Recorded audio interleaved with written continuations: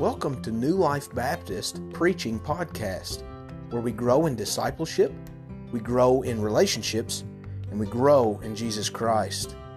In this sermon series, Themes in Exodus, we see how patterns of redemption in the Bible point forward to the redemption we have in Jesus Christ.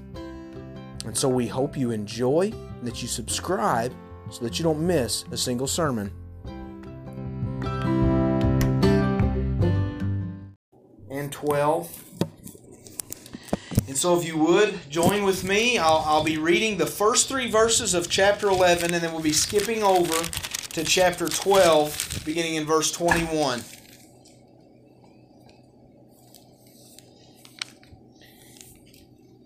And the Lord said unto Moses, Yet will I bring one plague more upon Pharaoh and upon Egypt. Afterwards he will let you go hence. And when he shall let you go, he shall surely thrust you out hence altogether. Speak now in the ears of the people, and let every man borrow of his neighbor, and every woman of her neighbor, jewels of silver and jewels of gold. And the Lord gave the people favor in the sight of the Egyptians. Moreover, the man Moses was very great in the land of Egypt, in the sight of Pharaoh's servants, and in the sight of the people. Now in chapter 12, verse 21. Then Moses called for all the elders of Israel, and said unto them, Draw out and take you a lamb according to your families, and kill the Passover. And ye shall take a bunch of hyssop, and dip it in the blood that is in the basin, and strike the lintel and the 2 side posts with the blood that is in the basin. And none of you shall go out at the door of his house until the morning. For the Lord will pass through to smite the Egyptians. And when he seeth the blood upon the lintel and on the 2 side posts, the Lord will pass over the door, and will not suffer the destroyer to come in unto your house to smite you. And ye shall observe this thing for an ordinance to thee and to thy sons forever. And it will come to pass when ye come to the land which the Lord will give you, according as he hath promised, that ye shall keep this service.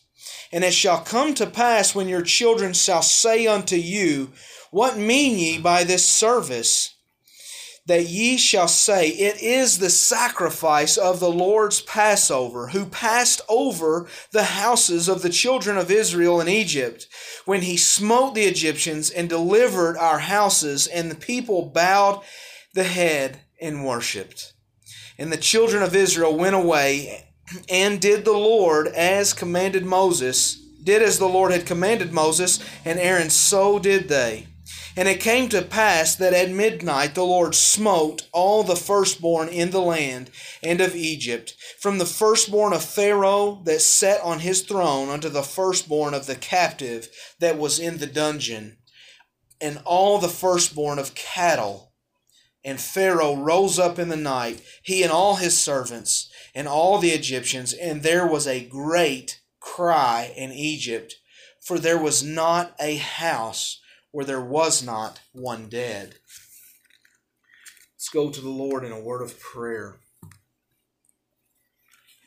Father, we come to you on this day, looking in the words of Exodus, Lord, in this history,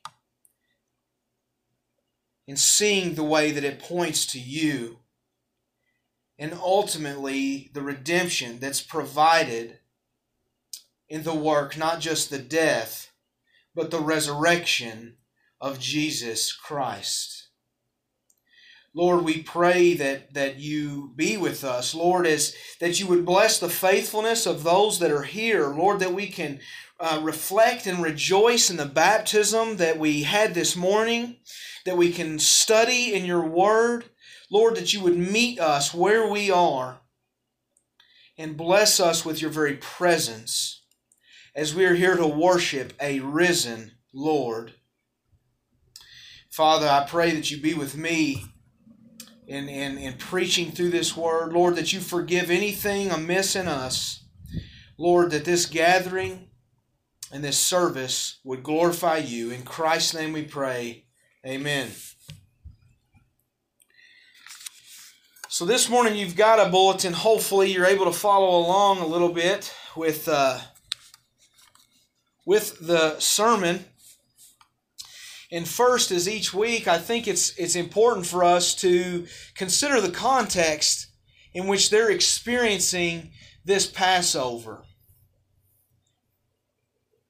Picture the Egyptians and the darkness that they had already experienced. Last week we talked about the plagues, and we just sort of went through them rather fast. And this morning we're talking about really the last plague in which the Passover takes place. But they had already experienced economic downturn. They had their food supplies destroyed, all the harvest broken down by locusts and every other thing. They'd already experienced sickness in the boils and death of their livestock. This is the season in which they are. I can only imagine some of the Egyptians thinking, when will this end? Whatever battle is going on between the Pharaoh or our gods and the God of the Hebrews, when will this come to its end? This season was both of the plague of this death of the firstborn and a season of redemption for the Israelites. Really, all of this, as even the Hebrews look upon the Egyptians and they see just this destruction in every way. Last week we talked about all the gods of Egypt being torn down by the plagues. This also showcases the simple vanity that took place whenever later in the narrative, if we were to read about Israel saying, let us just return to Egypt so we don't die in the wilderness. There was nothing to return to. Just how vain of an exclamation that would be, knowing that there were no crops. There was no food source. There was no vitality in their religion. There was nothing left to praise in Egypt whenever God would redeem them from it. This was a dark season and state that they would leave them. Egypt would never be the same. God seems to show a theme of this sort of dark season almost every time that He acts in bold redemption. We could look through so many examples through Israel themselves. In their low times was what was met with the high times in the redemption of God. We could look at Shadrach, Meshach, and Abednego, who had to walk through the flames of the furnace before they were pulled out. Maybe think of Daniel, who had to be cast into a lion's den before he was drawn out. Any of these examples. Maybe above all of these, we can look to the example of Jesus Christ Himself, who endured the darkest times, the most lonely times, and the greatest physical pain. But really, it wasn't in His death on the cross that death was defeated. It was at the resurrection. And still yet, upon waiting 3 days, the apostles would wait in hiding and in confusion, in perhaps listlessness and in fear, with neither the person of Jesus Christ nor His Spirit. A dark season would be the season they were in, the context in which they were in whenever they received the risen Lord. And brothers and sisters, I think that we can reflect on this in our own time. We might look to economic downturn, even confusion or anxiety in our personal circumstance, considering the coronavirus, maybe a bit of spiritual anxiety in our own lives. And even if we go beyond such a temporary thing, we've got to realize that as Christians, we are in some capacity in a dark season as we day in and day out grow more acquainted with the growing sinfulness and brokenness of this world. As we await the final redemption that Christ will bring at His coming again, we must realize there is a darkness in this world, and we wait for the full redemption that comes in Christ alone. This is the season in which the Lord would tell Moses, I've got but one more. There's yet more darkness to come as we look to Him. The part that we skipped in our passage, if we were to read that bit in the rest of 11 and the beginning of chapter 12, what we would have read was a very strict and explicit explanation in the way God would prescribe for His people to do two things. To gather a meal of Passover that He would put before the people. He would ask them to celebrate this, to eat this Passover bread all the week long, to not eat any leavened bread all week, every single year, in remembrance of this event. This event in this time of redemption is so important that before it ever even occurs and before God even gets to the danger of what would happen in the houses of the Egyptians, He says, listen, this is very important and I want you to remember it. You're going to repeat it day in and day out for generations to come. The Passover. It's repeated annually. It's important enough that it's not just a one-time deal or gathering. It is a week-long celebration in the generations to come. It would even serve the Jews later to prepare them for the atonement that all looks forward to Christ. As a matter of fact, this Passover is so important that Jesus Himself would be in the midst of this celebration looking to His own death on the cross. Not was it important enough for Him to celebrate year in and year out, but in Luke you could read about how He yearned to celebrate Passover with His apostles. Christ, knowing the dark season that He was in, knowing the death that He would have to endure, the punishment that He would take on our behalf, He said, I've prepared a place. He even sent the apostles, go ahead, find the man with the jar. He's got a place prepared for you so that we can celebrate this together. This is what we now look to as the Last Supper. It's also what we look to as the institution of the Lord's Supper, in which Christ looks at these very same elements of the bread and of the blood. This is an important feast. This is an important time. It's an important event, and it should be no less important to us today, even as Christians. But we've got to ask, what's the significance? Why does God bring about such death and destruction? Why does He call upon us, even before this takes place, to experience blood in the household? Because we wouldn't just simply have to kill the first fruits of our flock to prepare for this, but we would take this and be marked with it.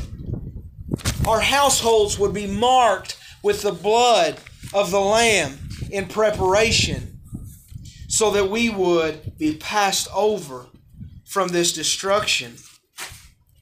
I think the answer comes in the way that Christ fully reveals in showing that importance of the Passover. We see that the bread and the blood both point to Christ Himself. You see, Christ says they've been celebrating all of this Passover for generations. the unleavened bread. It was not a new thing whenever He took the bread and held it up and said, "This is my body," and He went to break it. This was something in which Christ was explaining. You are looking back to the experience of the Egyptians. You're looking back to a dark time, a time of preparation. And you're going to eat this bread in your household. There's not going to be any leaven. There's no time for that. This bread is my body.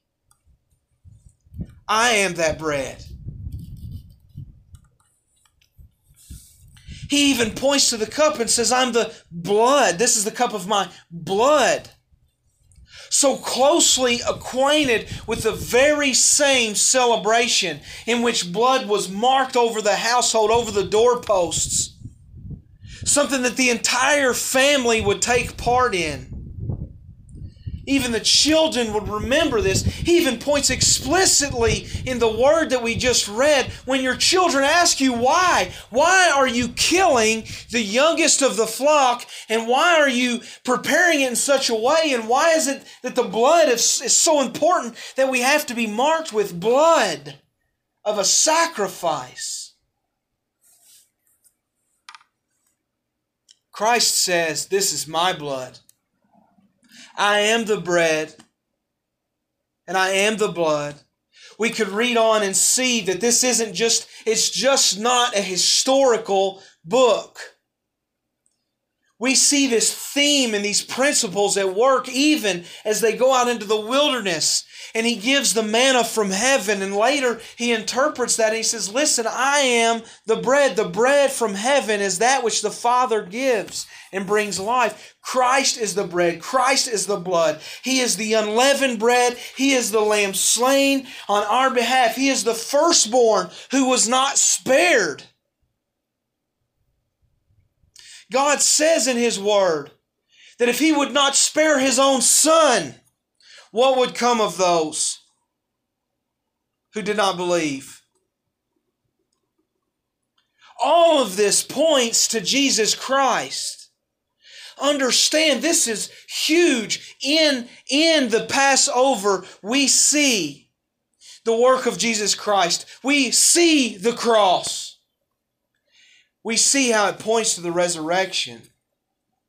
All of this ought to characterize us, and in a sense, all of us, even today, are marked by the bread and marked by the blood of Jesus Christ. But now there's a bit of a character. We see two themes, nevertheless, two principles that are at work in this event of Passover that seem to be repeated in the gospel, and they should be perfectly consistent with our lives today. That are the two things of death and haste. When we look at the way God was very specific in telling them, here is how you should observe this feast. Here is how you should look at the coming events. He didn't say, go and do however you want. He was very specific in saying there is a purpose for everything that I'm doing here. As you repeat this every year, there's a purpose. One is urgency. The bread was unleavened for one because there was no time to let the yeast rise. He made this clear. If we were to look back in chapter 11, verse 12, if I have this right, well, I'm sorry, 12:11. Here's how hastily they were to prepare and to eat it. He says, and thus shall you eat it with your loins girded and your shoes on your feet and your staff in your hand. You shall eat in haste. It's the Lord's Passover. There's a principle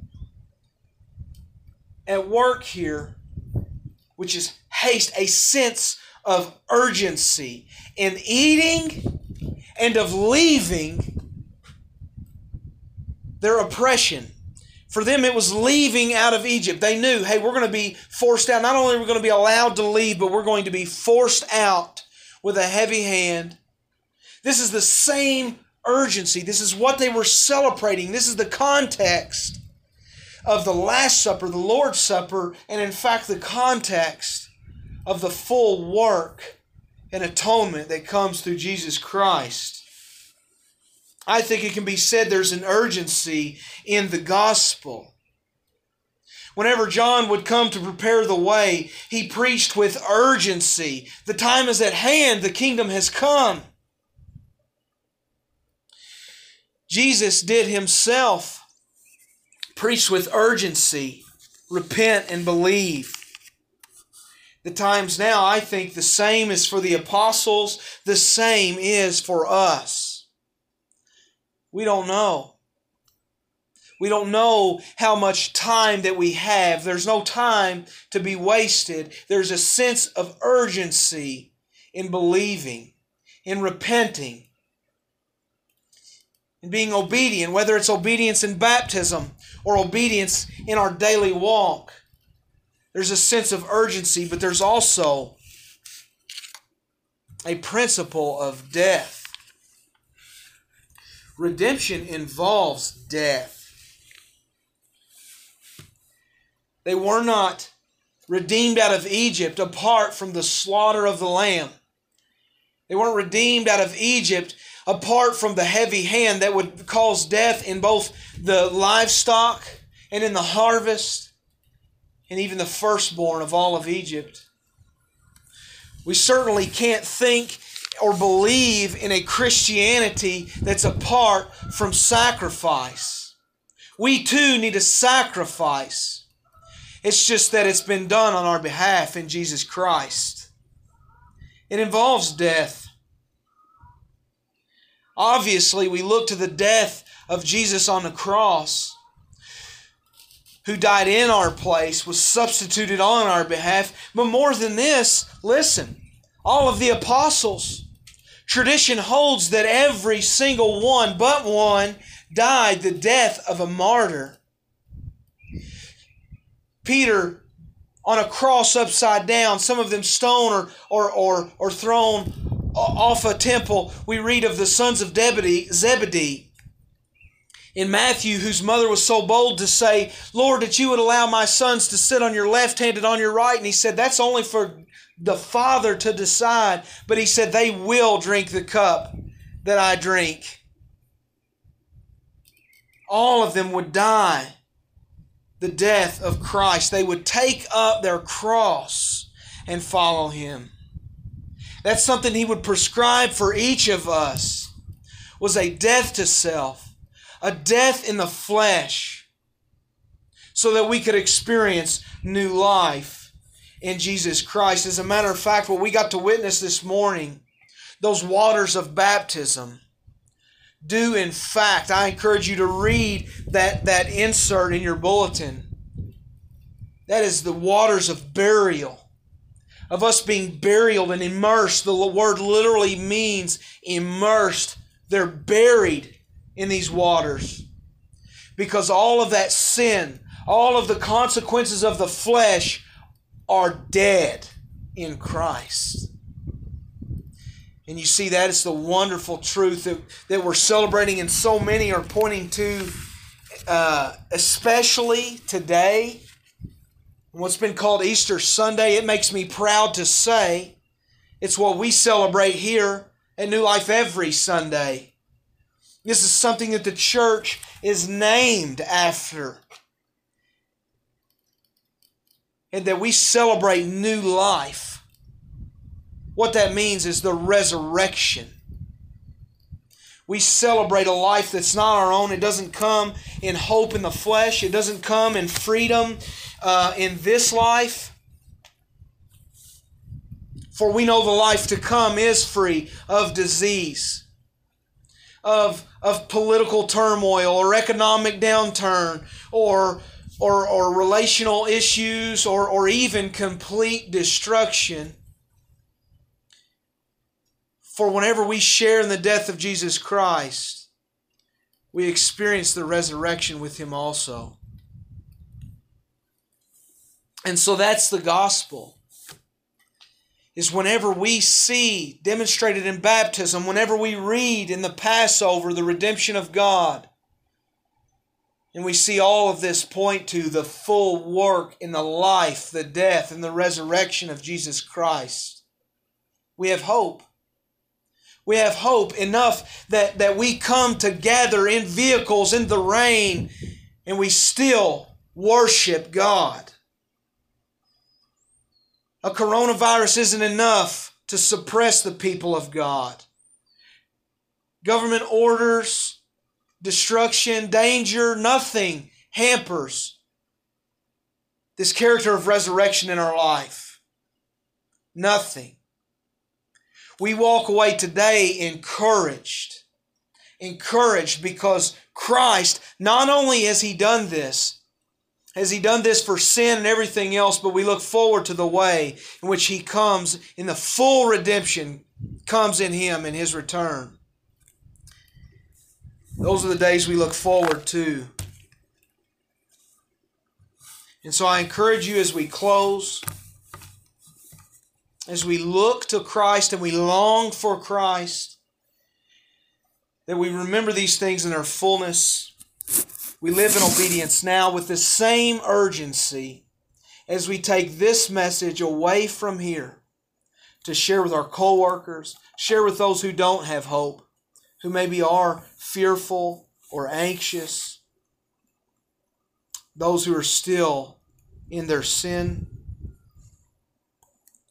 I ask now that you pray with me, that we might look to Him and praise Him. And even still today, if you don't know this, I don't care if you wanted to come forward this morning, or if we administer to you in another way in the coming days, let us join with you in this process and in this journey of new life in Jesus Christ. Heavenly Father, we thank You that, honestly, I feel that I have even been personally overwhelmed in bearing a message so great that cannot be summarized in a 30-minute message. Father, this is an eternity in which You have been working. Father, we have an entire history of all of Israel, of their redemption, and feasts and celebrations that are celebrated year in and year out for thousands of years, culminating in the work of Jesus Christ. Father, we reflect upon the way in which You suffered in every way, so that we have a Savior who's not just a symbol. He's not just a person, but He's one who has suffered on our behalf for our sins, has made the way for us to walk in obedience, but has conquered the very last enemy of death. Father, I pray that each one here would walk in newness of life. Lord, that we would live as a people who believe in the resurrection, who believe that every God and power and principle and authority has been torn down and laid at the feet of Jesus Christ. Lord, that we would walk in newness of life. Lord, we ask special blessings upon Jaden, that he would walk in newness of life. We haven't witnessed an event, but we have shared in a journey that is being embarked upon. So, Father, we ask Your protection upon him. We ask Your help in guiding him in a daily dying in his flesh, so that he would experience the fullness of life in Jesus Christ. This is the message. This is the petition that we have upon everyone who is gathered here this morning. Above all else, God, we ask that you glorify yourself in us. Lord, that we would be useful in your kingdom. You would grow your church and magnify ourselves in your ministry. In Jesus' name we pray. Amen.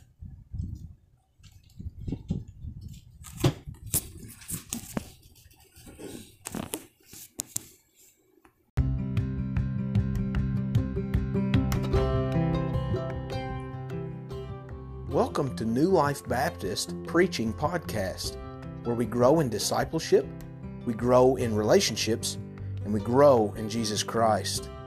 In this sermon series, Themes in Exodus, we see how patterns of redemption in the Bible point forward to the redemption we have in Jesus Christ. And so we hope you enjoy and that you subscribe so that you don't miss a single sermon.